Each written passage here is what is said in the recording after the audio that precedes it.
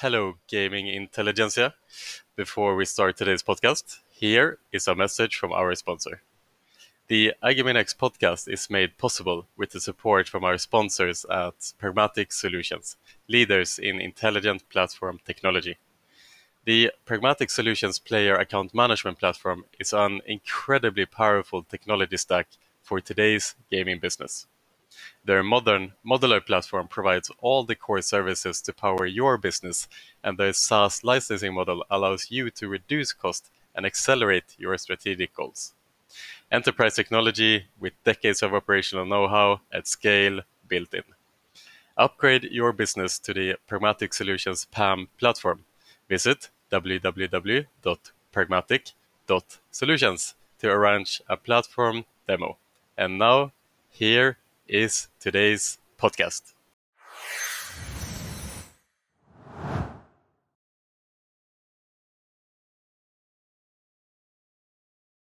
Welcome to another iGaming Next podcast. My name is Jesper Kärrbrink, and I have the great pleasure today of having my industry friend Sergey Portnov with us.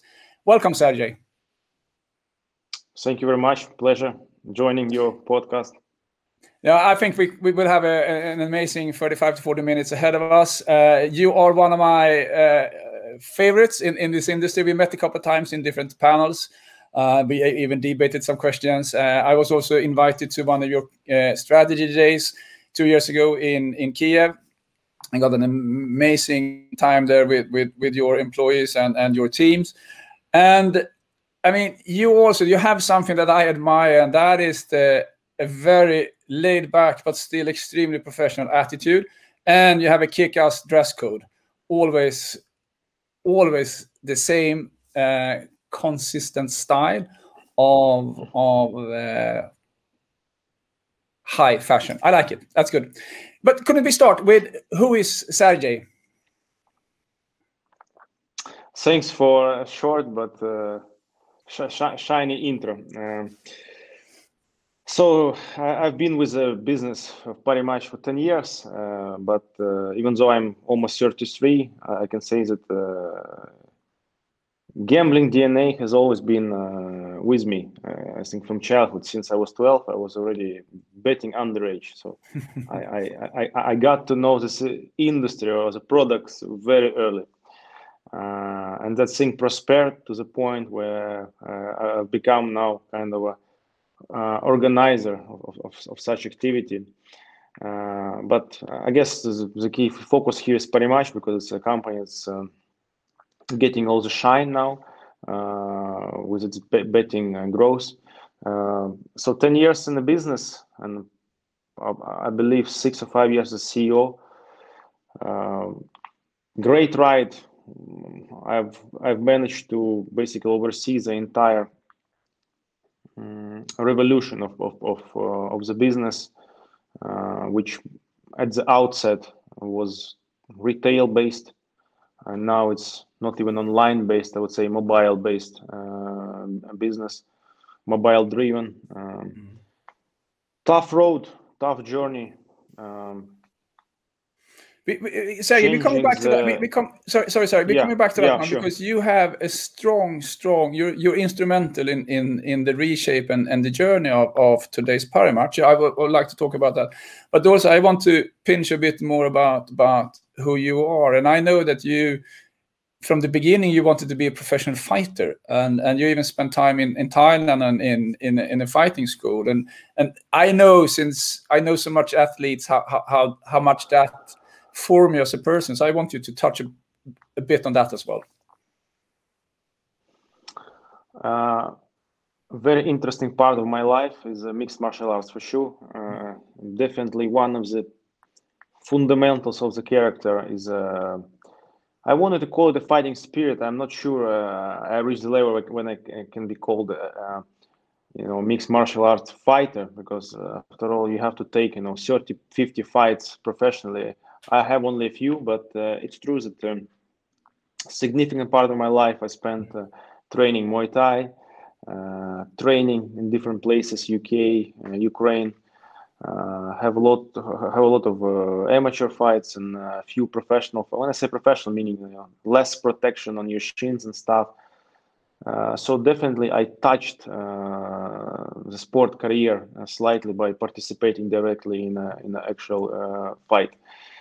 So that defined me in many ways, because as any athlete would know, the will, the durability, mental, first of all, mental is being forged when you train, when you challenge yourself, when you fight yourself or opponents. The bravery is being built. So those things have been fully exploited in my career in Parimatch, but not with fists, but I guess with the brain. Especially when you run revolutions in the company, you have to take bold decisions and stand against different people. And I would say I always relied on my kind of Muay Thai mentality, like fight till the end, stay sharp.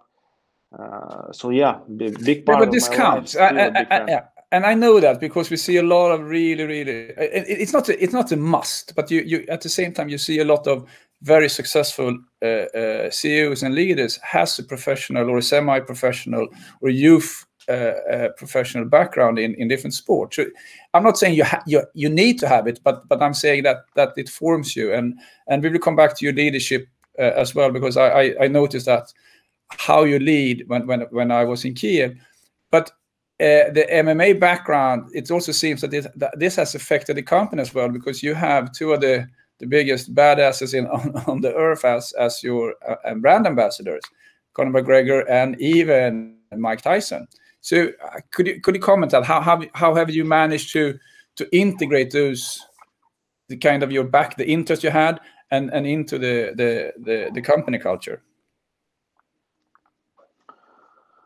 In many companies, marketing deals are formed artificially. I mean, based on calculation, on appeal, and so forth. In this case, the case with Conor and Tyson, the deals have come to reality because it was organic extension of what I believe fighting is, mixed martial arts, boxing. So it's, I would say, my own wishful target or wishful objective to get those guys, get to know them closer. So the deals were made not as just a marketing tool. It was a kind of personal, and I believe we managed to get those good deals with them because it was personal. Because I invested personally into it. I fully understood the value of those brands. By the way, Conor and Tyson, you understand what they represent. If Tyson represents history, from 90s or 80s, there are many people who maybe formed their character on Tyson's fights. He's a big authority. He's not just a brand. He's a respectful athlete, and especially in a field where we operate. And Conor, like star, already established, but still rising, appealing to youngsters. We understood how it could complement the brand, but more importantly, I understood that those guys are just not easily approached and can be bought from the shelf. They take it seriously when they analyze with whom to partner it. So because I would say personal investment into it, we managed to get those deals done and have very healthy relationship with them beyond business now. I would say it's kind of, I can't say full friendship, but it's very, very, very good relationship. That's cool. That gives you something back as well. But because I see how you used it. There's always, or has been for quite some time, a debate in the iGaming industry and perhaps in many other industries as well, whether ambassador is a good thing or a bad thing. It's risky. What happens if they do a scandal, etc., etc. But it seems that you have followed the path of when you do it full out. When we were in Kiev, I saw posters of McGregor basically covering houses with your logo, etc., etc. So is that the recipes for succeeding when you have an ambassador? If you do an ambassador, you can't take the mainstream. You have to take someone that stands out, and you have to go all in. Is that correct, or? Absolutely correct. It's not only limited to brand ambassadors. I would say it's already a lifestyle habit. Once you take something, you have to raise the bar and make it, I would say, like what's called perfectionist to do it best. So when it comes to brand ambassadors, of course, once they're on board with us, we basically fulfill our marketing dreams. We're putting them inside of that marketing campaign, and we do to the maximum. And the costs of this always becomes secondary factor. I mean, costs are calculated, but after all, it has to be diamond product, diamond product that we produce.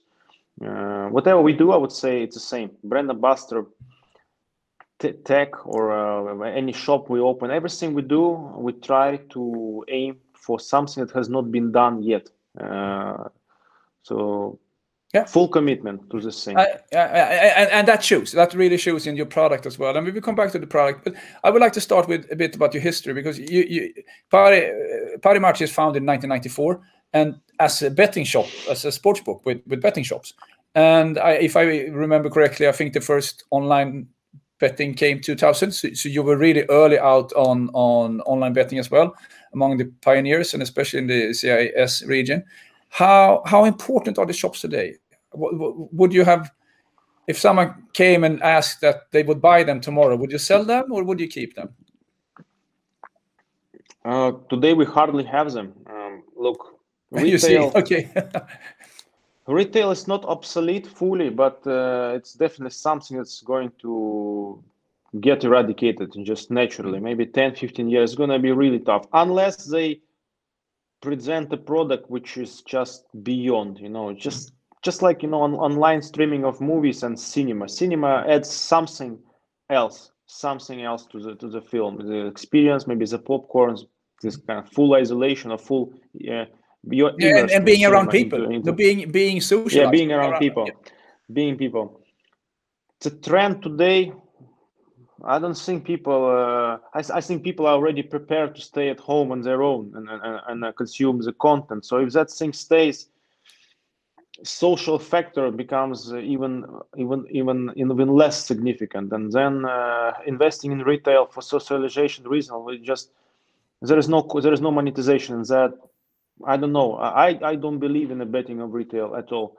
I don't believe it. I think the thing of the past. Sport has become really, really fast. Betting has been fast, and retail slows it all down. Because if you want speedy game, it's not retail. Retail it's a game of, I would say, passive energies. There's no dynamic. Now, what you can do on your phone, how you play, it's a different pace. It's a different pace. Good. And you started saying that you went from retail and then into online, but you basically call yourself mobile today. How much of your revenue is mobile? 70, yeah. And it's growing, yeah. I assume, yeah. And do you think the product, if we talk about slots and table games and not so much the sports book, but if we talk the casino products, do you think they are optimized for mobile and mobile portrait gaming, or are there still things to be done? I believe 50% of its potential has been released, only 50%. So no way, it's maybe even less. No way. Of course, they're optimized, but after all, they have stemmed from desktop, and I would say the product, what's called lifespan. The product was built for desktop, and because there was a massive trend in digital, it got kind of artificially extended to appeal into a new channel, but it was not built for that channel, because when it's built and aimed with full focus on mobile, it becomes different product, but only because it's a game of nuances, game of little details. When you put them together, it creates a new experience. So I think overall, our gambling sphere is really far from for meeting the needs of a real mobile user of the future. I think we're behind. I agree. I totally agree with you. And there are some examples coming though. I know that the studio for the gamers has done a very nice, fully utilized portrait slot, spinning basically the other side, or instead of upside down, is spinning from right to left. I know that One Touch is doing some one-handed or really mobile table games, etc. So I think we will see this come, and then the 70% will probably go up to 85%. We will always have gaming played on desktop, because sometimes it's better to do it and some regions, etc. Yeah. Good. And then if we look at Parimatch today, you're dominating Ukraine, of course. That's your home market, and Ukraine is re-regulating. Could you give us some thoughts about that re-regulation that is happening? Ukraine is an important market for us, for sure, but I can't say it's now dominant market. We have already crossed that border when we feel it's diversified and many markets are simultaneously being played. Basically, the chunk of Ukraine has been massively cut by other growing markets. But yes, still remains not only a B2C market for us, but after all, it's our center, our basically hometown where R&D exists and builds the product. So we have to take extra care of Ukraine simply because the factory is here. So yes, it has been regulated. As of now, I can say it's you can get a license. As it usually happens, it basically turned out not the way everyone expected, because the premise on which regulation was built initially was very rational, very pragmatic, like how to regulate, make it efficient, so the taxes are paid, everyone is happy, government, operators, how to protect players. It was, I mean, a lot of good ideas, and everything was put in place to create really solid jurisdiction. With governments, things go not according to plan, and today what happened is, yes, it's regulated, but taxes ended up conflicting each other, and today we have this kind of a collision of taxes where you have to pay absurd amount upfront to get a license, and then ridiculous taxation on the top of that. I'll just give you an idea. So if you want to get a license on sports betting and online casino, you have to put 4 million euro upfront for 1 year. Mm-hmm. Even if you have 0 GGR, fine, still 4 million. Then 18% GGR tax, 19.5 players winning tax, and 18% corporate tax. I can tell you, even if you're a market leader and have a market share of 60%, if you put that all into your P&L and pay it according, to the taxation, it becomes negative business, impossible to make money. So that's what Ukraine has to propose today. That's what it's offering, which is it's horrible. I guess for companies who are flexible and can operate under any circumstances, maneuver, it's fine. But for businesses who wants to capitalize and have really transparent conditions, unfortunately, we're far away from it. Even though government gives commitments that will change it, you never know. Commitments of any government is not a commitment. It's just talk. They cannot fulfill. Yeah. Sorry, I totally understand it. And how are you responding to this? What are your strategies when it comes to your home market, Kyiv, when you have a situation like this? Look, we have to be super adaptive in this case. We cannot commit on legislation fully, because look, imagine you put yourself in a fully regulated place knowing that offshore still exists, because there's a chance no one will start blocking offshore, and you will be the only operator being legal, paying all the taxes, and offshore is unblocked, existing without any limitations on KYC, players age. There's a chance. So I would say the way to move towards legal Ukraine is a gradual. It has to be step by step.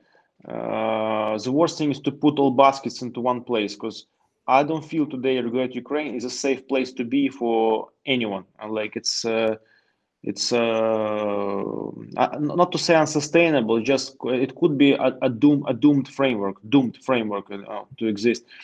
From what we hear, offshore guys are not rushing to get a license. They feel comfortable surviving in offshore. So it's hard. It's hard because when you sit here and you have to kind of protect the business, regulate it at the same time. You understand? You have to take into account many factors. It's not easy. Not easy. No, and this is also why you're so lucky in your expansions. I mean, you are in most other CIS countries. I see that you entered into India. You have a sponsorship there with one of the top football clubs, etc., etc. Is this the way out of this? Is this you need to expand your geographically footprint? Thank God we started doing it a year ago. So now we feel it's a matter of time when we catch up on different markets. Maybe not with a significant market share, but even small market share in 20 markets simultaneously, basically prevents us from any big cuts. So even losing Ukraine, which is almost impossible. But even if that happens, today I actually don't really care. Like if it happens. Because you're not making any money there. You're not making any money. It's like if it happens, it's not something that kills or defines the business today. It could be a 3-month setback, but then there is to be honest, once you're in crisis, you start building other opportunities really fast. So maybe if that happens, I will only appreciate it, because the worst thing is to get stuck in one market and just trying to make everything perfect and waste other opportunities. I think we are already past that stage, and I feel we are really diversified. So worst case scenario for us, if something goes crazy, I say, okay, we leave it, take it. Who cares? Work on your own. This is a typical Sergey stand. I like that. If you don't fit, just walk away. That's good. And I imagine you had a lot of talks with the government and the ministers about this of course. But yeah, and are they listening, or is this just as you said, you can't get clear decisions from them? They are listening. When you sit in the meeting, everyone has their ears open wide. But once you leave the table, I believe they get immersed into different conversations,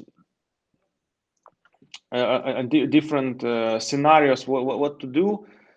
Their mind gets foggy, and they start eventually delivering something random. They cannot just sign off and commit. Something crazy happens afterwards. Maybe it's not because of a fault of people with whom you talk. It's just because those people with whom you talk, they represent the system, but they not act as a system. After all, system consists of hundreds of elements, and those elements don't play in sync. It's just they can't play synchronized melody. It becomes a random game, and that's when problems arise. Because the president, after all, he wants legislation, he wants transparent market, and he commits it, but he cannot deliver because the system under him does not follow his orders fully. The system is in autopilot mode. Yeah. Oh yeah, and that it sounds like a not a very uncommon definition of governmental work, and I also think someone told me that one of the reasons why we have this, I mean, it feels like every regulation there's a government being opposed to gaming, and I had a discussion with someone and we talked a lot about this, and that person said, well, you know what, there are no political points to win on protecting gambling. I mean, you're not taking any points by protecting the gambling companies, and I think that's also one of the reasons why we see this. There are no political gain in helping. If you help a car manufacturer, or if you help another industry, you have some political gains there. But helping I don't think that helping the gambling industry is gaining any politicians anything, and that's also why we get these loose answers. You're absolutely right. I think it's one of the most toxic topics in a government conversation across all India. One of the most toxic. With whichever party, political party brings it up, I think it takes massive damage, political damage, and they lose political dividends really quick. And I think that's what happened here. True.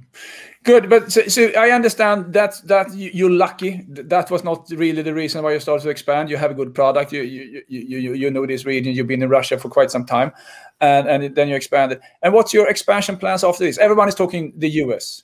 US is the new black. US is the hot topic. Either you want to expand there, or someone is pitching to buy your companies, etc., etc. But it seems that you are more looking east, India, Asia. But are there any thoughts about going a bit west, like Central Europe and then US, or is that kind of out of your regions? Look, because we are a boutique brand, kind of have its own way of doing things, really niche style. Whenever mass market starts talking US, we have to go the opposite way. So it's a game for giants, US, and giants who already put on the table tens of billions and planning for next 5-10 years. It's a game of public companies with big boards, unlimited finances. We're not like that. We're private. We're private. We are much more realistic. We can't plan for 5 years. We plan maybe 2 years and adapt, trying to keep flexible. US is really, I would say, for us it's a blacklist market. Like we would never. I can't say never, but I don't see how we can go there. Literally. It has to be a miracle if we end up there. Yes, we're going east, and we're very, very optimistic that everyone is going west, because it means the focus of those Western of many companies will be US, and they will be more neglectful towards rising markets or complicated emerging markets. It's good. Their focus will be elsewhere, and we will focus on those places. So yes, Asia it is. I would say non-Chinese Asia. Non-Chinese Asia. There are a lot of countries to explore. Some of them will eventually regulate. Some of them are undefined regulation. I don't know. So there are lots of places to be. I'll be honest. It's when you play with a globe, when you just turn it around, you just so many places to go, and our culture is fit for those markets. I once again, this is one of the most sober analyses I got in a 45-second speech when it comes to the US, and this is back to you, Sergey. This is part of your leadership style, and this is one of the things that I admire, and this is one of the things I saw when I visited you in Kiev. You have a very natural. You're a natural leader, and you are appreciated among the staff. And I also noticed that I was there when you got the SPC. Leadership Award 2018. So could you talk a bit about that? You as a leader, where does it come from? Is this something you train? Is this something you caught up by mentors, or is this coming natural for you? Look, it's always slippery road to talk about yourself, not to get too much ego inflation. I think a lot of talents are literally given, call it by God. Some things I just do, and I don't know what people appreciate them. I just continue doing them. I can't say I do something extraordinary or I learn from someone and trying to replicate. Just act in school same way, act in a training same way, act in a working environment same way. If this gets people inspired, they'll just continue doing it. Nothing extraordinary is done. I would say it's all basics. Maybe if I had to put some key pillars of this leadership, which people see, I guess common sense, very good common sense, just no illusions, very pragmatic way at looking at things and speaking frankly about them. This is such a basic thing. I don't understand why some people don't do it, because if you just talk as it is and you're sincere, if it connects with people, it connects. It doesn't. If it disconnects, then this person's not for you. So speaking frankly and simply about things which are complicated, and to try to simplify everything, because I think everything is truly simple, but people draw very hard figures, tables, and drawings around things which can be just put A to B. So simplicity is the way. Yeah. Humility is the way. Never take credit for, forget about success. Okay, even if you give an award, thank you very much. Don't think about it even a second, because People will never be able to withstand someone else's shine. It will always cause jealousy in 90% of people. So better not to let them fall into that trap of jealousy and just never take pride. Just take it as like, okay, I don't know why they picked me. I don't know. Just ignore it. Continue rolling. Fantastic. And for all you viewers of this podcast that has an aspiring ambition of being a leader or even becoming the CEO of a company one of these days, save this recording, this part, rewind it and play it again, rewind it and play it again. Because what Sergey said here is probably one of the most true ways of true leadership. Being yourself and not taking other people's credit, being very straightforward, etc., etc. So please, if you really aspire for leadership, play these couple of minutes again. Thank you, sir. It really summarizes good leadership. It does. And then I think we should also add, from my perspective, we all know that we need some luck sometimes as well, and we need to do the right things in the right timing, and that's also coming down to pure luck, basically. But you are. By the way, fully agree on luck, but I can tell you, luck is also a logical sequence of right actions. If you have continue doing right stuff, but of course everyone might ask, what do you mean right action? I mean action which does not go against your consciousness, like something to keep truthful to yourself and not to do some stuff which is already how to call it.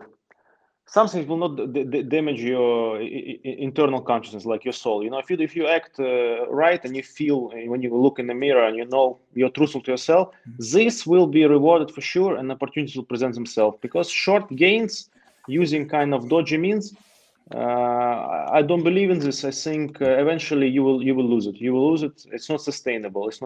So right actions is really important. Right in terms of morale. It has to be morally right.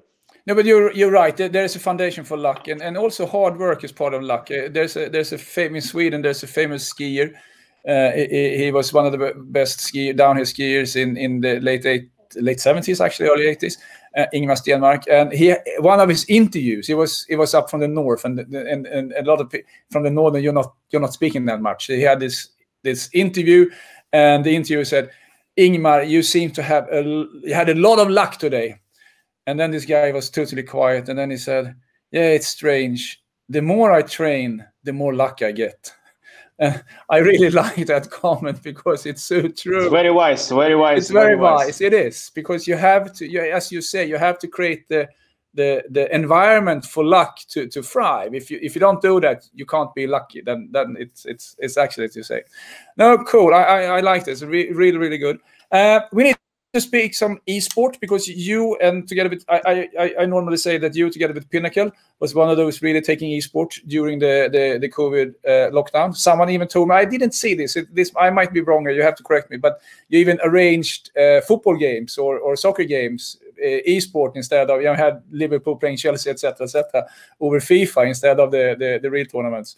I don't know if that's true or not, but I know that you really built the product around esport.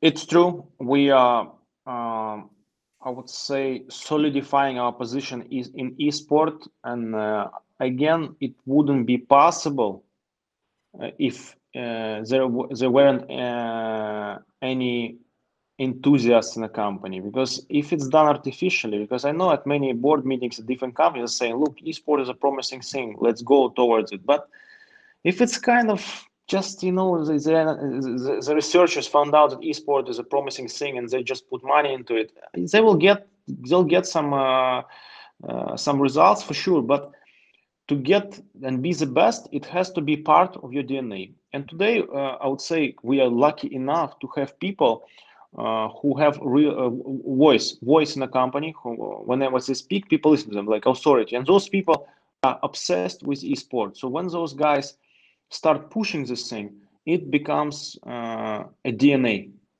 So today, esport is definitely DNA of Parimatch, because there are certain people within a company who happen to be also partners of the company, so they have a stake they are pushing this thing, and even if you say don't do it, they will like, no, it's I have to put, just like me pushing Kona, UFC, MMA style. No one can stop me. I'm just like a crazy tank. Just same goes for esport. We have a great team, and they naturally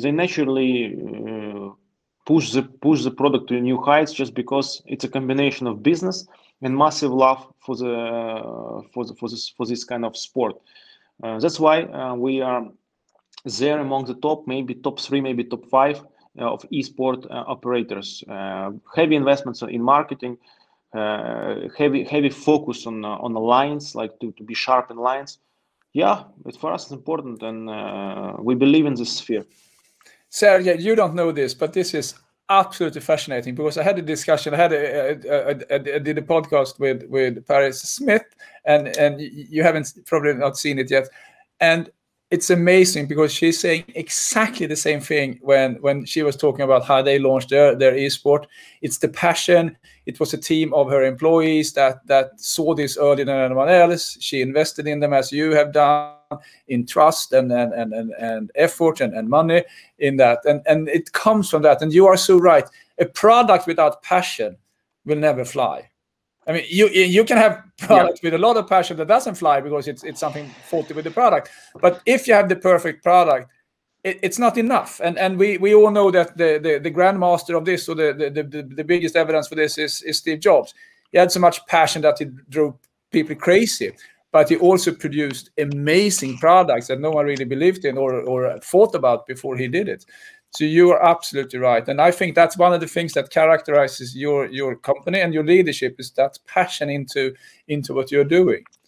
And cool. And then I also see on that note, you're also part of the eSport Integrity Commission. To be honest, I wouldn't even know. Good to know. Good to know, Jesper. Good to know. I done my research, but I think that's important, because one of the challenges for esport is the risk of betting on yourself and playing at the same time, etc., etc. So I think it's really, really good if the top operators that are top 5 or top 10 are part of this. I am not, and I know very little about them, but I know that they exist, and I also know that they come from a discussion about the integrity of esport. We don't really have that in football. We had it in tennis. Everyone knows that for some time, where people they could basically lose because they didn't want to play. They had a bit of a bad ankle or whatever, and there's a risk of that for esport as well. And that it's good that operators are stepping in early to really take care of this. Cool. Good. Then I only have one topic left, and that is, what's the next? And this is a difficult one, so feel free to react it or fly out wherever you want to. But I would like to know the next big thing in iGaming. I mean, we have had sportsbook, we have esports, we have live, we have mobile, etc., etc., etc. What could be the next big thing in? Will that be arcade games? Will that be more entertainment? Will it be virtual reality betting, etc., etc.? What's the next big thing? I'll give you a few predictions where I see changes. So first of all, I think live casino products will start becoming, they are already mainstream, but I think they will start slowly eating up a serious chunk of revenues, and there will be more and more investments into live casino businesses, making products more mobile, more interactive, because there is domination of a few companies. We all know them, who rule the market. Whereas you look at slot business, and it has many providers, and it's competitive battlefield. Live casino is still it's like a game of cola and Pepsi. It's crazy. So I believe live casino will change, and it has future. I believe that all those who were focusing heavily on gaming products will start focusing more on fintech and payments, because if you want to operate, there will be abundance of products on the market, but payments will always be something not easily accessible. So you will have to invest into your own payment solutions. So that's my prediction. People will start putting gaming companies start putting serious money into fintech to protect their cash flows. What else? I also believe that gaming companies will raise the bar in a way they do CRM and retention, because the level we are all at, I would say it's Amazon 2012. I mean, what big companies have learned to do. I mean, not non-gaming. It's already different class of customer relationship management with BI and artificial intelligence, all that stuff working not just as a hype word, but actually working, performing for them. So I think gaming has still a way to catch up for many. Maybe some guys already figured it out. Maybe public companies figured it out. But from when I held conversations with different company owners, I see that their CRM is weak. It's kind of manual. They do it, but it's old school style. There has to be a change, so people will know how to deal with players. There'll be innovation, I think, in CRM. Sport, in terms of sport, look at streaming of sport. If we're talking about mobile, 70%. If you look at this sport today, I mean, this picture when you watch any game for mobile is not great. So there has to be something done with streaming to make it more mobile. Maybe there will be a way to pick a camera how you want to see a game or something, because it's just the content which is produced for Eurosport channel or for Sky Sport is just it's built for big screen. For mobile, you need slightly different products. So there has to be some change in streaming. The question there, sorry, I have to, because I agree with you. But the question there, do you think we will see integrated bet slips in the stream? Like today, I watch the stream and then I use my Parimatch app and play. Will we see an integration between these two? Because we spoke about that, me and Pierre, in an earlier pod where we saw that as a trend. Were we right or wrong, or is this too early? Look, sport content will definitely get closer to odds, no matter where it is. Even if it's on a national TV, if it's sport content, odds will try to be next to it. But I see the only one hindrance for this is basically legislation, because it's not easy to place odds next to mainstream content today. It's every time it gets complicated. That's the only reason. Now in UK they're trying to block branding advertising. Yeah, so if they block branding advertising, how can you place odds? It could be tricky. I agree with you. I agree with you. But the other way around, will Parimatch perhaps acquire an UFC game exclusively, and you have the odds, because then you only send it to your audience, that you have KYC, then you have the age verification, etc., and then you put the odds in there, live odds changing while the fight is ongoing. This is very interesting. If industry gets a bit more bigger, I think it will be in a position to start acquiring rights even for sports media, so that they could control how sports is complemented by betting. And I think there are already cases like that. I'm not sure if I can disclose, but I know cases where big companies already purchasing rights for sports to get access to the market and kind of put their product next to that content. So there is a trend of investing into sports, and maybe at some point betting especially might take a serious control on what's happening in sport and how sport product looks like for mainstream, because now without betting the sport is basically, again, there will be no money. I think the sport today exists not on some people who eat popcorn and watch it, but on bettors drive massively sport forward. So there will be some acquisitions. For sure. Brilliant, Sergey. This has been a pleasure as always speaking to you. I really appreciate your thoughts on all these topics. I appreciate your candidness and your openness, and I love your sweater. And hope to see you soon in real life as well. So Jesper, thank you very much. Equally pleasure. The train of thought or the flow of thoughts depends with whom you speak, because sometimes I get asked questions and I cannot answer simply because I don't feel that the answers will connect rightly. Just it will not land. It will not land. It will gonna be out. So it depends on the person who is asking, and then I would say the real answers start flowing, because it's pleasure. You have to be kind of inspired to convey the idea. And there are not many people with whom you can talk freely. But you are one of them with whom it's always pleasure to talk because of right energy, also kind of joyful lifestyle. After all, you kind of shine and present a happy person. It's very important. So thank you for inviting and kind of inspiring to talk to you in an open manner. Thanks. Appreciate those really warm words. Thanks a lot, Sergey. And have a nice day and see you soon. See you soon. Thank you Cheers. very much. Bye. Bye-bye.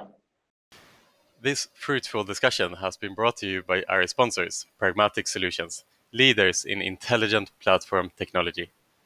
Is your business struggling to keep up with the development demands on your current gaming platform? Well, then it's time to upgrade to the Pragmatic Solutions PAM platform.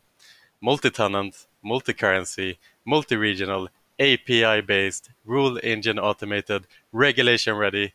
It's all here out of the box. Smart businesses leverage Pragmatic's SaaS model and license powerful modern technology for a fraction of the cost of in-house development. Upgrade your business to the Pragmatic Solutions PAM platform. Visit www.pragmatic.solutions to arrange a platform demo. Stay safe and take care.